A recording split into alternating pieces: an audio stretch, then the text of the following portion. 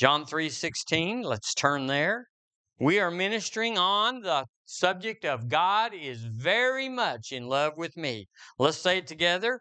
God is very much in love with me. Isn't that good that we can say that with a conviction? That we're not saying, I wouldn't want to say that, I've done bad things and I'm not perfect and I don't want the Lord to think that I'm in, all that mess, that religious babble. Nope, the truth is He's very much in love with me. He loves me. He's focused on me as if I'm the only one in the planet or the only one that received Jesus, because He would have got on the cross just for me or just for you. And that's something, once you boil it down to that truth, you can't get it into your head. You have to get down here in your spirit and say, wow, that's beyond I could ask or think. That's exceeding abundantly above what you could ask or think. Your mind can't process that in the truth. You can accept it in your mind, but when it comes down to having to walk it out in reality, your mind will fail you. So we have to get it down in here. So we're painting this room every week. We just keep painting this room that God's very much in love with me. I want you to notice that most of our lives, all of us across the board, are generally consumed with two issues, I think. One is money. We always are dealing with money or the shortage of it or the need for it or what we would do with more of it. That's an ongoing issue with everybody, pretty much. Even the very, very wealthy that have no need of money, they deal with what to do with it, where to protect it, where to stow it, where nobody can get to it, or how to give it away. Philanthropists spend a big portion of their life in meetings deciding where to put their money. But the other area is love. If you think about all the things that you and I go through with people that have to do with, do you love me or I love you? A lot of our conflict and a lot of our dreams are based on, do you love me? Well, you didn't act like it, or you're not doing things that show that very good. I'm measuring your love towards me. And you go, well, take a nap, take a breath. What difference does it make? Well, we really want to know, do you love me? It's very important to us in people we're in relationship, to measure their love and make sure that we're pleasing them enough to be loved by them. So we're constantly measuring love, measuring it with our children, measuring it with our spouse, measuring it with our friends, and measuring it with our family. Do you love me? And what could I do? How have I offended you? How have I walked away from you? I want to know. I want you to tell me what I can do to fix this. So love's a big issue in our life. It's not just like, how much money do I have and what am I doing for a living? We want to know, we need to know that somebody loves me. And we wrestle with that. Would y'all think about all the conflicts you've had with people where they did something naughty or indifferent or even mean? And you say, what? I thought you loved me. I thought you cared. And here you have this. Don't you love me? Well, then you take that to the God level and you go, well, God doesn't even love me.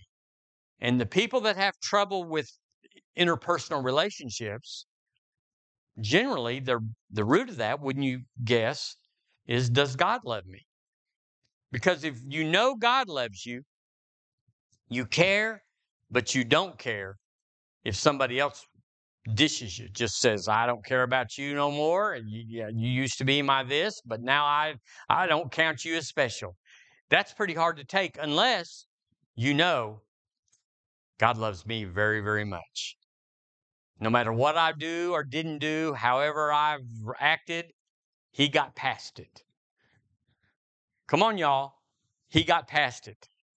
He got past it and He said, oh, yeah, I wouldn't do that again. That cost you. Sin always costs you, but it's not with me. I'm not mad at you, and that's really powerful. Most of our life concerning love is spent, I'm just guessing, affirming love.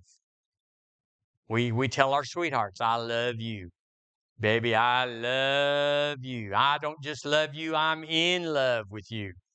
And let me get you another cup of coffee. And let me clean out the garage, or whatever we do that seems so trite, but it affirms love. Another thing that we do is we prove our love. We show up on birthdays, hopefully. We show up on anniversaries. But anniversary, that's today? I thought that was in August. You can get thrown under the bus for stuff like that. We spend a part of our life making up for love, where we find out I dropped the ball. I didn't do what I meant to do, what I should have done. And so I'm making it up. What can I do? Or we go over the top to try to say, I didn't mean that. That's not who I am. It's not how I feel about you. I really love you, and let me make it up to you. So we're in that. We all are aware of fading love, where people used to be in our life at one level or measure, and they got distracted, or I got distracted, and suddenly we don't call as much, or we don't send cards as much, or whatever. Uh, are y'all aware of this? I mean, it's real. Or we sometimes I stop and say, I want to rekindle something. Hadn't talked to JoJo in a while, and he's just slipped my mind, but suddenly the Lord's stirring him up, and I'm going to call JoJo and say, how are you doing, buddy? I've been missing you, and we rekindle that. A lot of our life, if you think about it, how we deal with our resources and our time has got to do with affirming and dealing with people that we love. The masses, just who checked you out at McDonald's, you didn't even know what they were wearing. You don't even know if it was a man or a woman. It's like, that's not all. But in that group where we have got of our attention, we're very involved. And we struggle with it, would you say? At times, we struggle with it. Somebody says, I just don't like you anymore. You were mean to me, and I'm not putting up with that. We either say, hit the road, Jack, don't care, or we say, I am so sorry. Let me fix that. I thought our anniversary was in August or whatever. How was I supposed to know after 25 years? So this consumes our life. Think about how we care about whether people care about us. We want to be in good standing with people. And it's rare. I don't say it's real rare, but it's somewhat rare that a church family would commit to something that's volunteer. You just go to the church that you want to, and you stay or you go or whatever, that we commit to relationships in a church family that are equal to or even greater than things that would be blood, that would be our family, that we say, actually, I'm not getting along so well with my blood family, but I've got my church family. I told my mother the other day, I said, well, for all that's not and all that should be and could be, I got my church family. And I said, Mother, you may not understand that, but it's very, very real and important to me. And that, because she was asking me, I've got you a burial plot out here in the West Texas town of Seagraves, where you can buy a plot for $75 down and $5 a week for 5 weeks. I said, Mother, I already got one. No, you're not, that sort of thing. So you disappoint people with the smallest things. So there's a lot of uncertainty in our lives dealing with love. That's what hurts us. The ones that we love the most can hurt us the most. And the ones that we don't care about, do your worst. We don't care, because we're walking by anyway. But one thing about it, and that's what we want to talk about this morning, is God, there's no uncertainty. There's no ambivalence with him. There's no hesitation. He's not like, I'm on this week, or I'm having a hormone situation, or I'm having a mood. You just say, of all that people are that I don't like and don't understand, he's for sure. He's for sure. And when spiritual people don't know that, their life is on the shipwreck side of life. Because if you got people like this, and we all are, you've been mean to people before. I certainly have. Uncaring, unkind. Just like, whatever. I ain't got time for you anyway, and I was giving you my best part. And if you don't appreciate it, just adios. I mean, that seems terrible, but and you don't say it that way, but that's really how it turns out. Everybody in here's got somebody that they've done that to, because we just don't have time for everybody. And I'm willing to take you on if you love me back. But if you ever drop me or kick me to the curb, I got plenty of other places to go. And we have that attitude. But one thing about it is the Lord is good. He never has that attitude. But yet religion, the lying religion treats God like he's a man, like he's a person, like he's got attitudes and he's got requirements and he's got a bar you got to reach and a performance you got to match. And if you don't, well, then, we got to talk about this. But I'm telling you, he's not that way. John 3:16, are you there? It says, for God so loved the world. How much did God love the world? How much? Let's measure it. Is it a little? It was a little dab. You love me, I'll love you. Luke 6 says, even sinners do that. You scratch my back, I'll scratch you. Is that how much he loved us? That he gave his only begotten son. Well, what else could you give? What else could you measure it by? Son, so that whosoever believeth in him should not perish,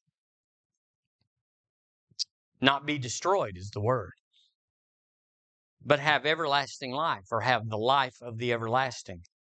Verse 17, for God sent not his son into the world to condemn the world, which is the anti-love. Are y'all here? The anti-love. He did not send his son in to condemn us, to judge us, but that the world through him might be saved. God loves me. How much? All that God can love. He loved me. He loved a lot of other folks. He loved all of us, 8-point-something billion. But he loved me as if I was the only one. And you got to go there. You got to go there, because that's the word. And there's a whole life that depends on you and I going there. God loves me. He'd do anything. If he gave his son, how much more shall he freely, Romans says, freely give us all things? If he gave that, in other words, he gave it all. There's nothing left to give, so everything he's got, he would give to you and I. So God is very, very much in love with me. It ought to make you happy, because he's the guy with all the resources, all the time in the world, all the forgiveness in the world. If you got God on your side, you're really always triumphing, aren't you? Hallelujah. You could even say that he's, what's that song that says, I'm in love with you and nobody else? We sing that song. Well, not we. I sing that song around the house. I'm in love with you and nobody else. Do, do, do, do, do. Well, you could say that about the Lord, that he's in love with me like nobody else. It wouldn't be necessarily true, but for me, it's the mostest. He loves me the mostest of all of them, because he loves me because of Jesus, not because of performance, not because I was a good boy. I was not a good boy, but he loves me like I was, and he loves me like nobody else. Hallelujah.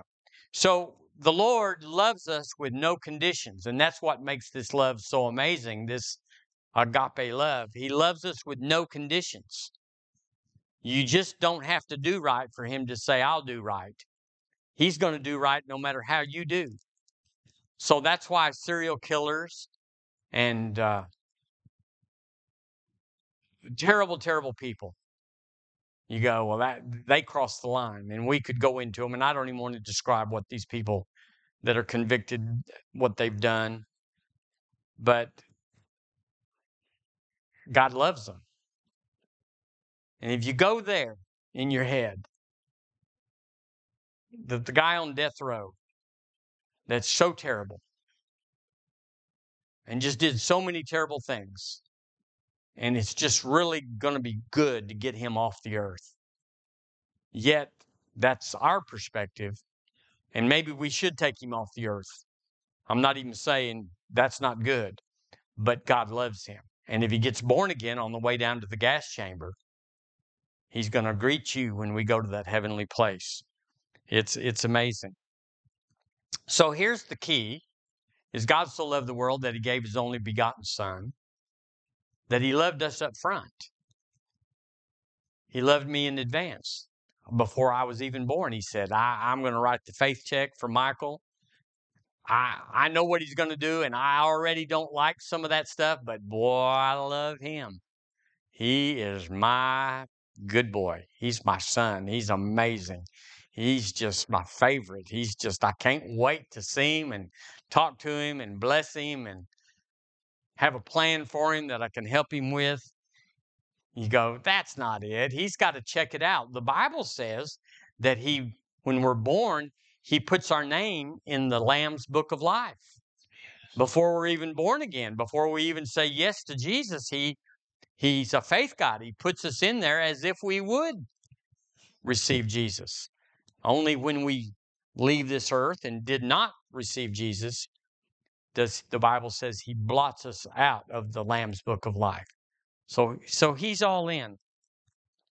So the truth is, if God loved us and others that were sinners, how much more does he love me now? I mean, I'm doing way better than when I was a sinner. Turn with me to Romans, if you would, chapter 2. We got to get this in us, family. And really, since faith worketh by love, Galatians, where does it say in Galatians? Somewhere in Galatians it says, 5 or 6, it says, faith worketh by love. Circumcision is nothing. Uncircumcision is nothing. What is something is that faith that worketh by love. So if we don't have this love thing down, well, then our faith is not going to work. Because you're going to hesitate. You're going to have roadblocks. You're going to have things that say, well, we got to measure this. We got to look at this and see how it is, and then we'll know whether to attach faith to it. Well, God just says, I'm already in. I already love so much. My faith will always work. And if you will love so much, or if you'll let me love you so much, your faith will always work. Why doesn't our faith always work? Because we don't have the love of God shed abroad in our heart. We don't know just how powerful it is. Chapter 2 of Romans, verse 4. Let's go to verse 3. And thinkest thou this, O man, that judgest them which do such things, and doest the same? He's talking about there's bad people out there, and you're one of them. You do the same. You do the same. Do y'all know we do the same? We may point to them and say, that's bad. You are bad. You are so bad. And then we'd have to look at ourselves and say, and you did the same thing. You liar, said the liar. You thief, said the thief. You persecutor, said the persecutor. You adulterer, said the adulterer. It's like, oh, where's that going to go? Verse 4, he says, or despisest thou the riches of his goodness and forbearance and long-suffering? Despisest thou? Are you going to live, are you going to believe contrary to his goodness, his long-suffering, his forbearance? Are you going to say, for some people, when they cross a line or when I cross a line, that I'm unredeemable, I'm unforgivable, I'm unlovable? He said, you don't know God. You're operating on man's system, which is revenge, which is where we do unto others as they did unto us. He said, or despiseth thou the riches of his goodness, the riches of his goodness, and forbearance and long-suffering? Why would you despise that? Not knowing that it's the goodness of God that leadeth thee to repentance. And the word repentance there, you can look it up. It means to change or to turn around and go the other way. So how contrary this is to religion that says, that defaults, that when you do bad things, God leans on you to get you to change. You were bad, and so he's going to punish you. The word punish is what they use. That he's gonna put pressure on you so that you will change your mind about how you act, how you live, how you do. And that's what people believe about God. Well, they said, well, the reason their baby died is because he did a bad thing. And so God just had to reach down and have revenge. There's a scripture, I don't remember where it is. I think it's in Corinthians, but wherever it is, that says that vengeance is mine, saith the Lord. I will repay. Religion loves that scripture. Vengeance is mine, saith the Lord. I will repay. But what they're thinking is God's going to smack whoever smacked you. But that's not what it means at all. It means that God's going to pay back to you what you had coming that someone else stole, that someone stepped in and got, and someone that detoured your blessings. The Lord said, I will repay. I will repay what you had coming. Nobody will be able to take it away from you. Just don't smack them. Just turn the other cheek.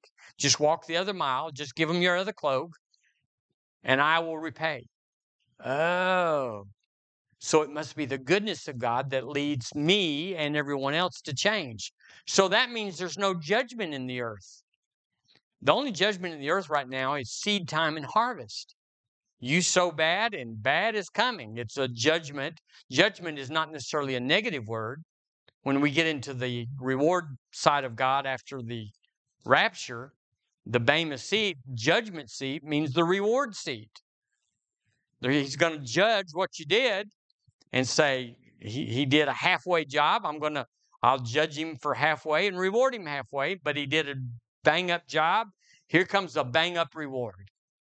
So he said it's the goodness of God. So religion wants to say that bad things happen to good people because they're got a secret sin, or that even the Lord Jesus, when they said, here's this son that's, what was wrong with him? Who sinned, him or his parents? He was a grown man. Yeah, blind.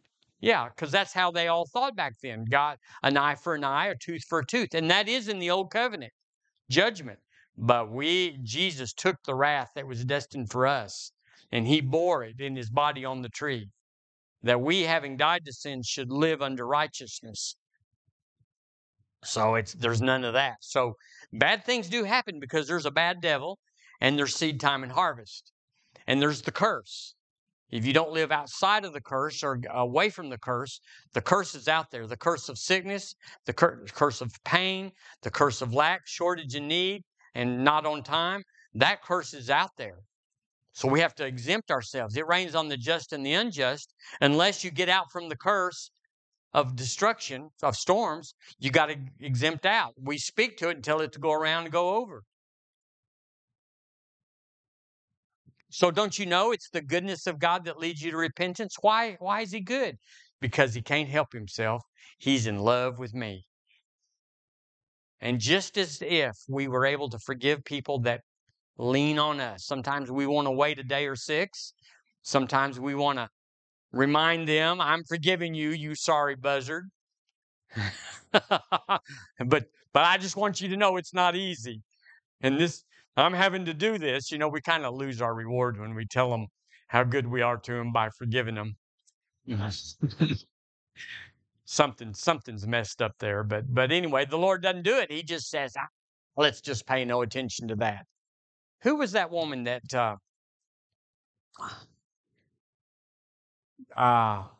the woman in that was back in the 70s? She had this real skinny little woman that just, yeah, maybe it was Kuhlman. But anyway, she was greatly persecuted because she was a woman, for one thing. Yeah, Catherine. And they'd say, Miss Kuhlman, they're saying this and that about you. She would always, she said, let's just not pay any attention to that. Pretend like that didn't happen.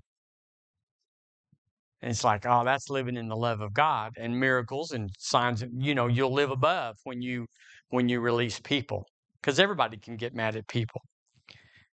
So he says, don't you know that it's the goodness of God that leadeth thee to repentance? So all these religious people, that have God mad at people, they're just wrong. They don't know the love of God. They think God is a man, that he loves them that love him. He's good to them that are good to him. In Luke 6, Jesus said, that's even the sinners do that. That's nothing. We got to get that in us, family. God's in love with everybody. God so loved the world that he gave to the world. Good, bad, and indifferent. Because we used to be that people that we say don't deserve it. We used to be, every one of us used to be. Because we were sinners before we were born again. So you can see on billboards or church signs, I should say, get right or get left. And so trite. Church signs are so trite. I mean, it's just so embarrassing to say, try prayer instead of texting. Oh, that's going to move a sinner. I can just feel the power coming out of that sign and moving all these lumberjacks going down the road that curse God. And I can just see them saying, oh, I should pray instead of text. Just amazing. But you see on these church signs and from the pulpits that they want God to differentiate between them that are sinners and them that now they're born again and just sending up a storm, but did get baptized, water baptized, that they're different than us. And those people, God's after them. And if you don't, and you see it on the church sign, especially right down the road here on 69, there's a huge sign that's got huge letters on it. That's always, it's kind of the poster child of religion. And you just shake your head. Every time I go to 69 Bear Creek, it's like shake your head, hallelujah. But they're all judgment oriented. God's going to get you. You better get right or you'll get left. Turn or burn. Wow, I should get Jesus because I don't want to go to hell. That's a love relationship, isn't it? That's someone you want to take out. They have the power of destruction, so I'm gonna act nice to them. Well, how loving is that to God? What's the warm feeling he gets that somebody just wants to miss hell? They don't really want God; they just don't want to go to hell, and someone's talked them into that. Religion makes God kill, steal, and destroy. They totally discount the devil. They discount the curse. They discount the power of sin, the repercussions of sin, and they make God the kill, steal, and destroy. And I'm telling you, he's not there. That's not him. It's not what he does. Love is greater. And so we should put the love of God up. Well, they won't respond to the God loves you. But it'd be the truth. And the truth, they would respond to it. Remember the woman that was caught in adultery in John chapter 8? He didn't say, thou adulteress. He called her woman. The same thing that he called his own mother. When he gave his mother over to John at the cross, he said, John, behold this woman. It's the same thing. The truth is, religion doesn't read their Bible enough to know that God loves them. They just listen to the preacher. And the preacher's got an agenda. Fill those pews up. You need, it's like the Catholics, if I can say that online. The Catholics, if you do bad things, if you don't, then they can cut you off from communion, from the Eucharist. And if you're cut off from the communion, there's certain things that you can't do if you lose your life. Are y'all here? That's why it's a big deal. And so they can have, what do they call that? The sin, the fatal sin, the mortal sin. If you commit mortal sin, you're on the outside, and you better do some Hail Marys and some Shandais or whatever they do, and to get back in. So it's all about that. And you go, well, where's that in the Bible? They took Hezekiah out of mine. It's in there. Just trust us. We're in there. Okay, we're not going to read it anyway, so whatever you say. So they don't read their Bible enough to know that God loves them. And so they're mean people. And I'm telling you, people that don't read their Bible and don't know the love of God, They're very legalistic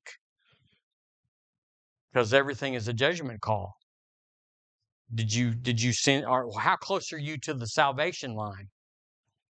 Well, if you confess with your mouth the Lord Jesus and believe in your heart that God raised him from the dead, you're good. Well, what if I do bad things? You're good, because the goodness of God is going to keep coming at you until you change your behavior. The new birth is not based on performance. So religious people, if you want to know how to recognize them, they're very cynical. They're always looking at other people. Wow, they're a deacon, they're an elder, whatever, and they do this and they do that. And they're very cynical about the church. Well, the church is messed up. Well, that's the truth. But God loves us, so really, what difference does it make? If he loves us, we're good. We should do better. We should change. We should line up. But it's not that we're the Antichrist just because we don't do right. Amen. Now, here's the truth, and I just want to visit with this just a minute. Sinners are already condemned. Most of y'all can't remember that back when you were a sinner, but how sinners think are, they're very condemned. They're very aware of this line that's there that they think is there, that the church has put there. They're very condemned. They know their sin. And so they get very hardened and say, well, I'm a sinner and I'm going to hell anyway. And then what follows that statement is, it doesn't matter what I do because I'm irredeemable. I'm not going to be able to be saved. But the truth is, and this is where we've missed it in evangelism and the good news, is that people that are condemned are looking for a friend. They're looking for a friend. If you think you and I are looking for friends, the sinner who has no friends there except his rowdy bunch that are all condemned anyway, they're looking for a friend. And what does a friend do? Friends accept you as you are. That's what makes a friend a friend. A fair weather friend is what they call the ones that are just good to you when you're good to them. But a real friend, if you can find one, is someone that says, we'll get past that. It doesn't matter. It does. It hurts you because sin has repercussions. A friend just says, let's go do something together as a friend. And so if Christians are drawn to God by his goodness, how much more would a sinner be drawn to God by our goodness? So it's the goodness of God that leads men to repentance. But I'll tell you, it's the goodness of Joey and Pam and Susan. It's the goodness of God. It's the goodness of Susan that leads somebody that she's with to repentance. It's not just like, well, God's booming out of heaven that he's good to me. That's not how it happens. The love of God that's shed abroad in our heart by the Holy Ghost, Romans 5:5, is when we just say, hey, God loves you. Let's go get a Coke. Let's go drink coffee. Well, don't you know I'm a sinner? He loves you. And then the goodness in you leads them to change because you know who they are and what they've done. And you're not saying I'm holier than thou because I'm born again. You just say, I found a way. I was just like you and I found a way. And like Lynn says, no one can take away your testimony. It's the one thing we all have. They may not believe the Bible when we quote it. They may say that's not true. I don't believe that. But when you give your testimony of I was a wreck, I was going through this and couldn't get that straight, and then Jesus came into my life, that's your testimony, and no one can refute it. And you act like you're a real person like they are, and they listen. The goodness of Rebecca leads someone to change.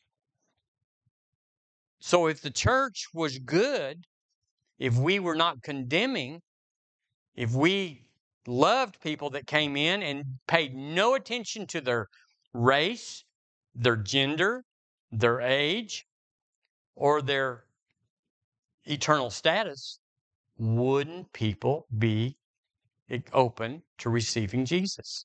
But they're used to the church saying, you are bad, You are way bad, and we don't deal. We don't hang around bad. And so they're rejected, and it's on us. It's on the church.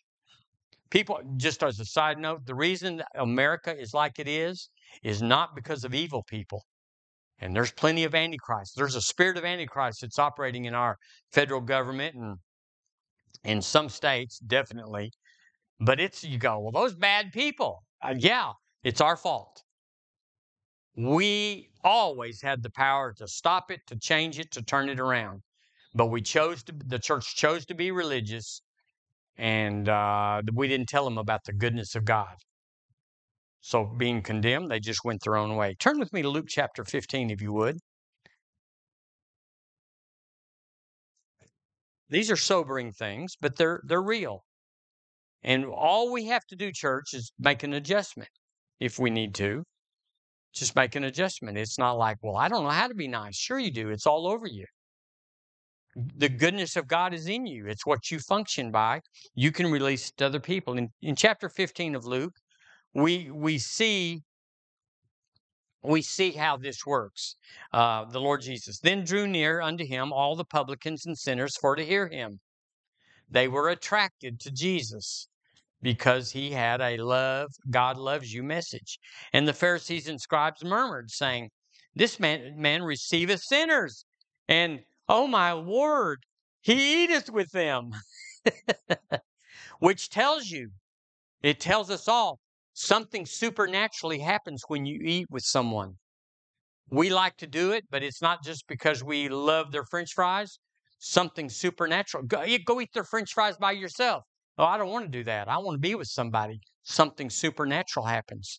So if you're prosperous church, then you're always hauling someone to a restaurant, not because you're hungry, certainly not because you're skinny, but because something supernatural is going to happen over a meal. Jesus did it all the time. And he spake this parable unto them, saying, what man of you having 100 sheep, if he lose one of them, doth not leave the 99 and go in the wilderness, and go after that which is lost until he find it? And when he hath found it, he layeth on his shoulders, rejoicing. And when he cometh home, he calleth together his friends and neighbors, saying unto them, rejoice with me, for I have found what I always had, but just lost and recovered. Wasn't like he said, I got 101 now. I found one out there, somebody else's. He said, I have found my sheep which was lost. I say unto you that likewise joy shall be in heaven. Look what joy is in heaven.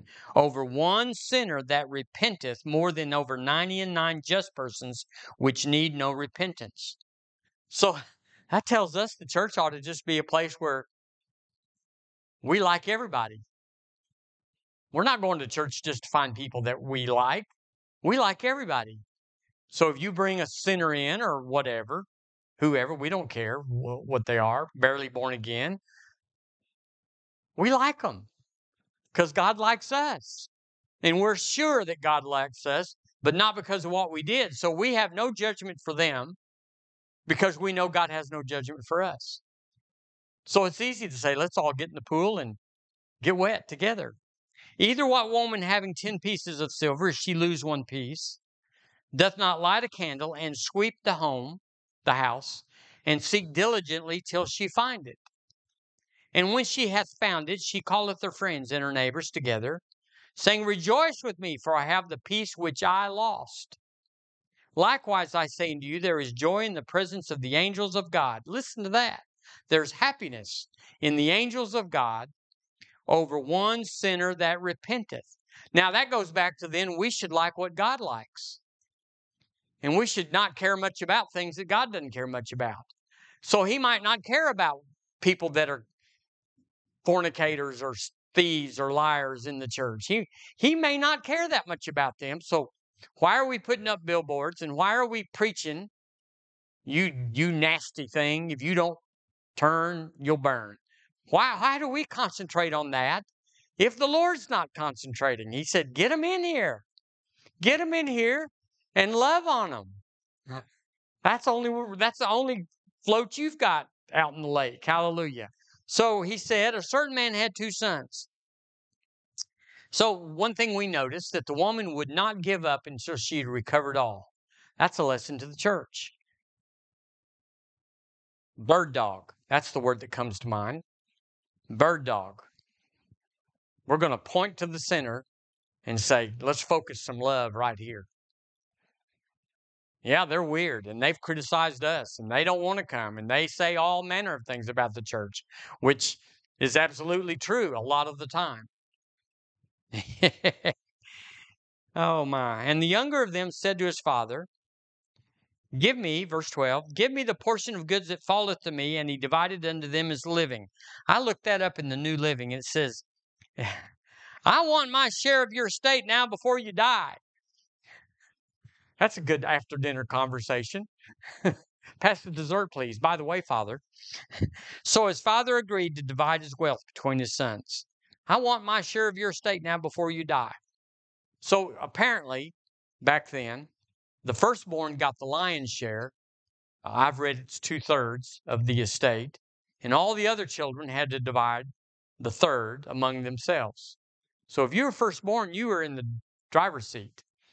But you had to live with mom and dad. They never left. You had to put up with mom's cooking when she couldn't see the menus and stuff like that. There was responsibilities there. But you got dad's business.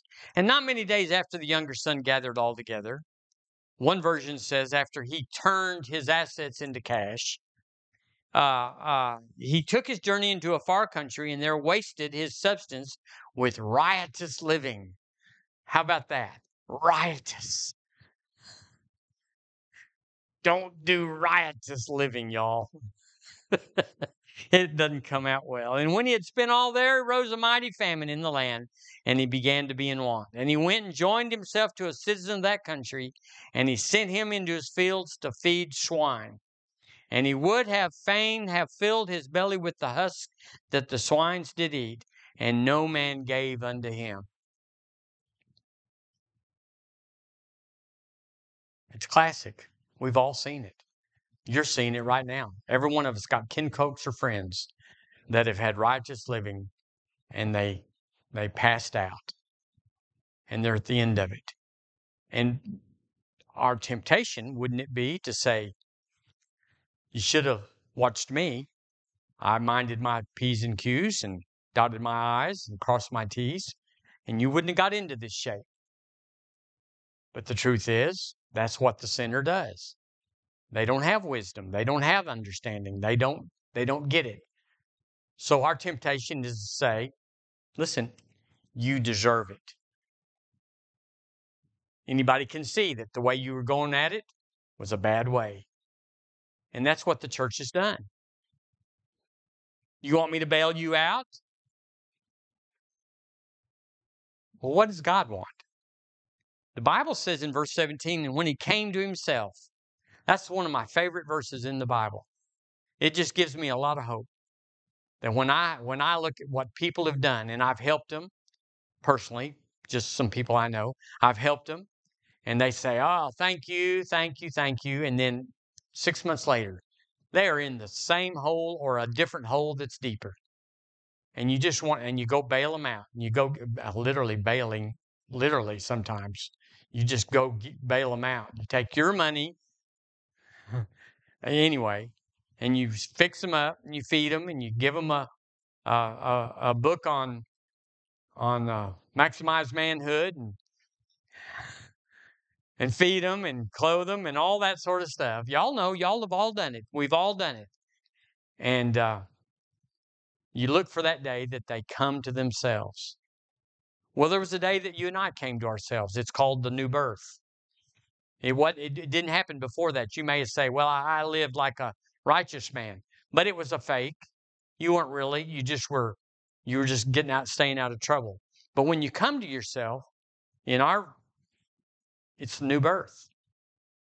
You're saying, I am a sinner, and I am hopelessly lost and without means to change my future.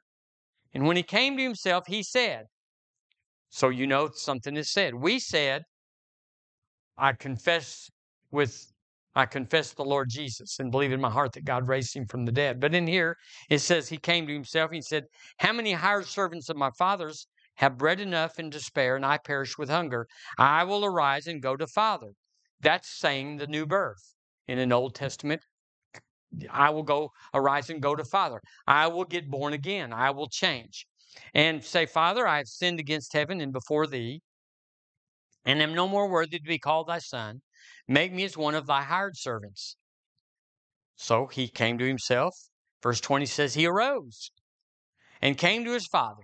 And when he was yet a great way off, his father saw him and had compassion on him.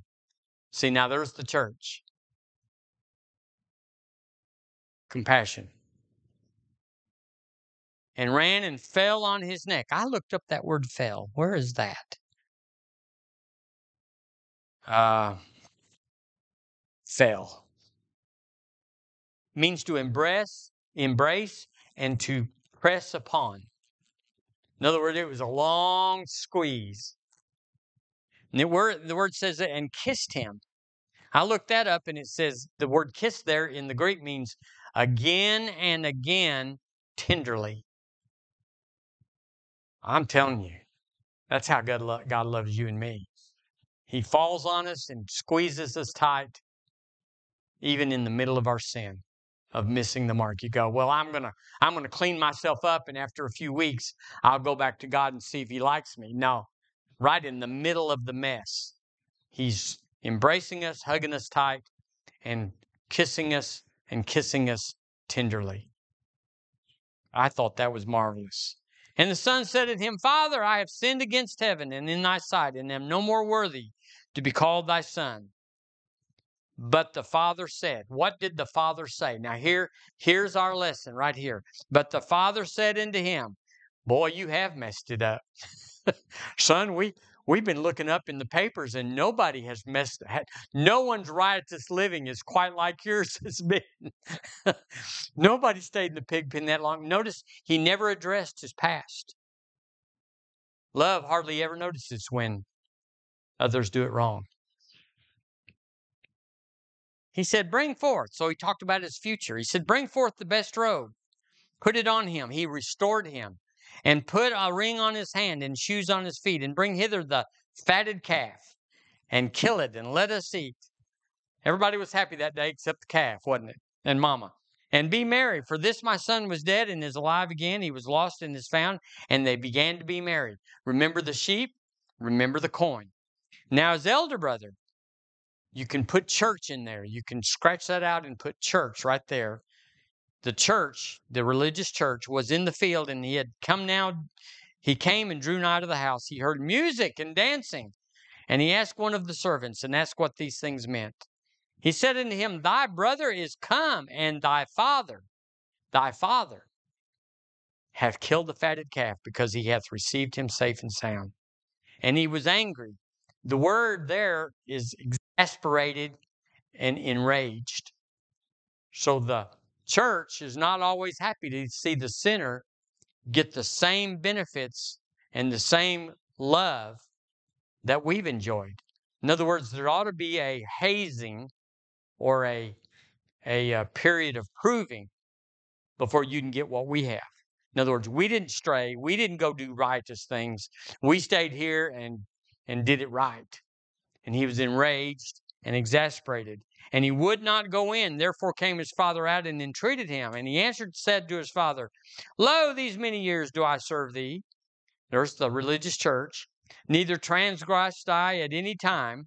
How many of y'all believe that? And yet thou never gavest me a kid that I might make merry with my friends. But as soon as this thy son was come, which hath devoured thy living with harlots, thou hast killed for him, and the fatted calf. And he came to him and said, Son, thou art with me forever, and all that I have is thine. It was meet that we should make merry and be glad. For this thy brother was dead, and is alive again, and was lost, and is found. So the son, the church, was not looking for mercy.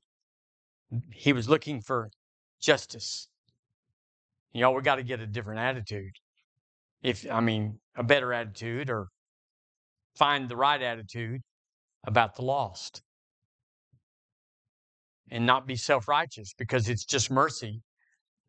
I'm telling you, it's mercy that we each got born again. It could have gone 100 ways. Well, I was a good boy and I found Jesus right away. No, you just fell in. I think about all the hundreds of ways that I could have missed getting the Holy Ghost. I was a strong Baptist boy, and it could have escaped me and all my religious Baptist friends that don't want that, don't believe in that. I could have been one of them so easily.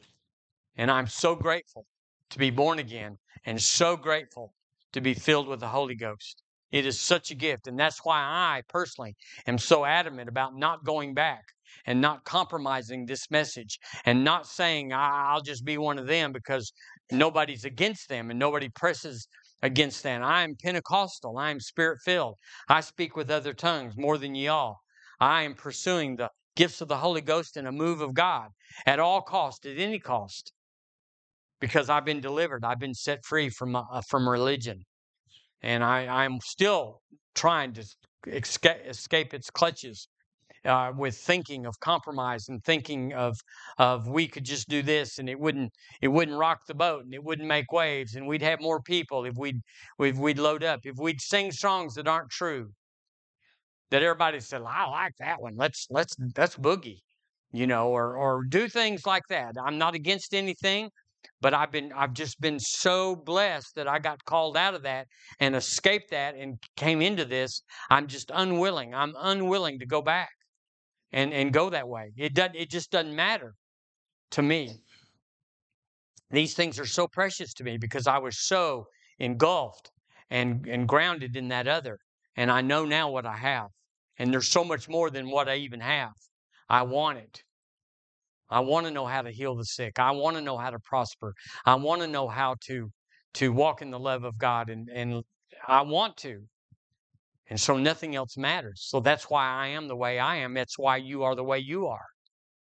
Is because we were in the pig pen. And Father killed the fatted calf for us and put the ring on our finger. And so we want to put a ring on everybody's finger and say, come. It's not my club. It's our club. It's the club of the Lord. Hallelujah. So the brother was not looking for mercy. He was looking for judgment. And he was mad because he had stayed pure relatively and missed all the fun. That's what he said. We never killed a fatted calf for me. He missed all the fun. And it was the same for him as it was for the son. They both had a ring. They both had a robe. They both had sandals. And it was no different. Yet I missed all the fun. I want to tell you, the fun you missed by not being born again wasn't fun. The world is miserable. They covet. They are jealous. They're envious for the life you have. The life of peace, the life of confidence, the life of wisdom, the life of knowing who you are and what you have and what you can do.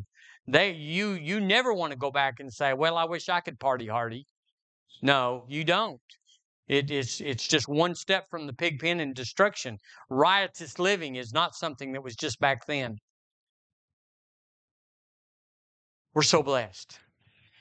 And our job now is to find the one in the 99, the one of the 100, and to find the coin of the 10. Our job is to go looking for that, because it is lost. The sheep is lost, the coin is lost, and the son is lost. And it's our job to come and say, got good news. God's not mad at you. He's not? Of course he is. Of course he is. No, he's not mad at you. He likes you as good as me. As good as Billy Graham. That'll throw him back.